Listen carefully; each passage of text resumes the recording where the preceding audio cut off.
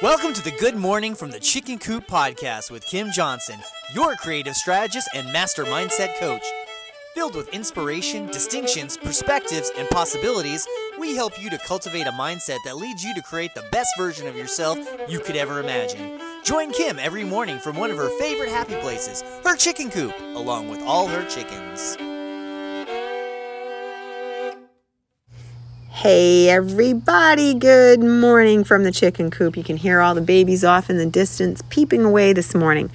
So I am going to talk to you today about imagination and how important imagination is. So in the 1800s, a French psychologist and pharmacist introduced a new form of psychology, that a psychotherapy, I believe is what it was, where he called it optimistic autosuggestion. And he was very focused on it. I'm going to butcher his name, so please, I apologize ahead of time for not being able to pronounce this very well. And it's a very long name, but he was technically known as Emile Coué, C-O-U-E, with a little asterisk over it. So he was a absolute influence in this field because he really studied he created this method, and it was all about having that incremental adjustments to your mindset by completely focusing on the optimistic parts of things, by looking at certain things. And you can certainly look him up, see what he had to say, but today we are talking about something that he said that intrigued me, that I just recently read about, where your imagination is stronger than willpower. And when in conflict with each other, imagination will always win. And he really believed this. And I have to say, I am a huge believer in imagination. I spent a lot of time in trouble for my imagination because people would say that I wasn't paying attention, I was daydreaming, I was all over the place, I didn't need to constantly be thinking about things the way I was, and yada, yada, yada.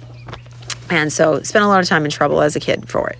However, I'm really glad that I never paid attention to anybody about it, and I kept it, and it never got ruined, and it's a very precious thing to me to this day. Otherwise, why the hell would I be sitting in a chicken coop shooting a podcast from it? That came from my imagination. And I have always valued my imagination highly, but I understand right now that that is not something that's quite as coveted as it once was. And that's a problem, because I do believe what he's talking about, and that imagination is stronger than pretty much anything in our presence. It is a powerful tool that has been given to us from the universe, from God, however you want to look at it. It is a tool that has been given to us, and it is highly neglected right now. It is highly ignored, and it is highly I don't want to say it's abused, but it's not cultivated anymore. It's not coveted.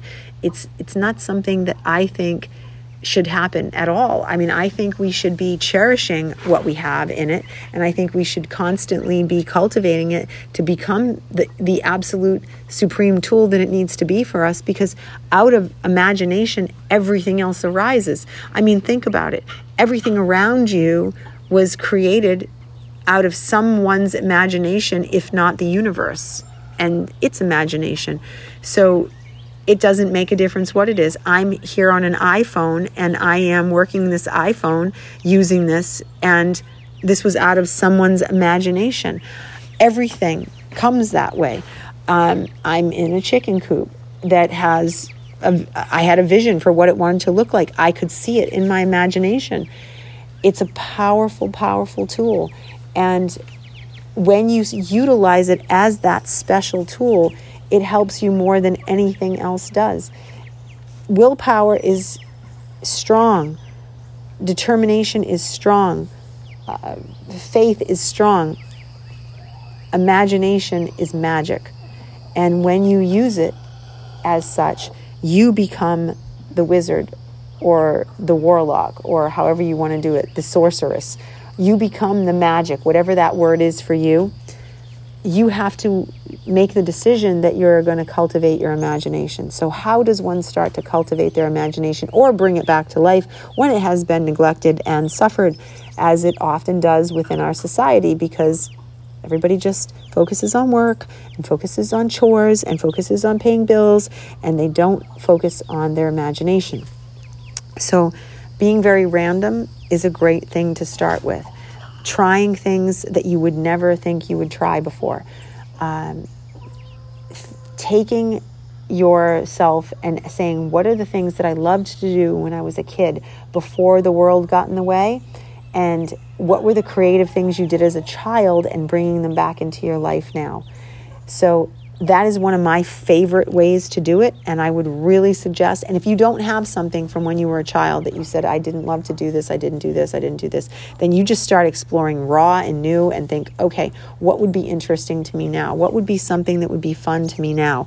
You pour into it that way, and you just start thinking about it. Because I will tell you, that quote, imagination is stronger than willpower, and when in conflict with each other, imagination always wins. It can change your world, because when something comes up and it's hard and it's difficult and you need your willpower to get through it, if you just stopped and paused and you said, okay, how can I use my imagination instead? That's when magic happens. All right, my friends, I hope you have a blessed day, and I will see you tomorrow. Bye.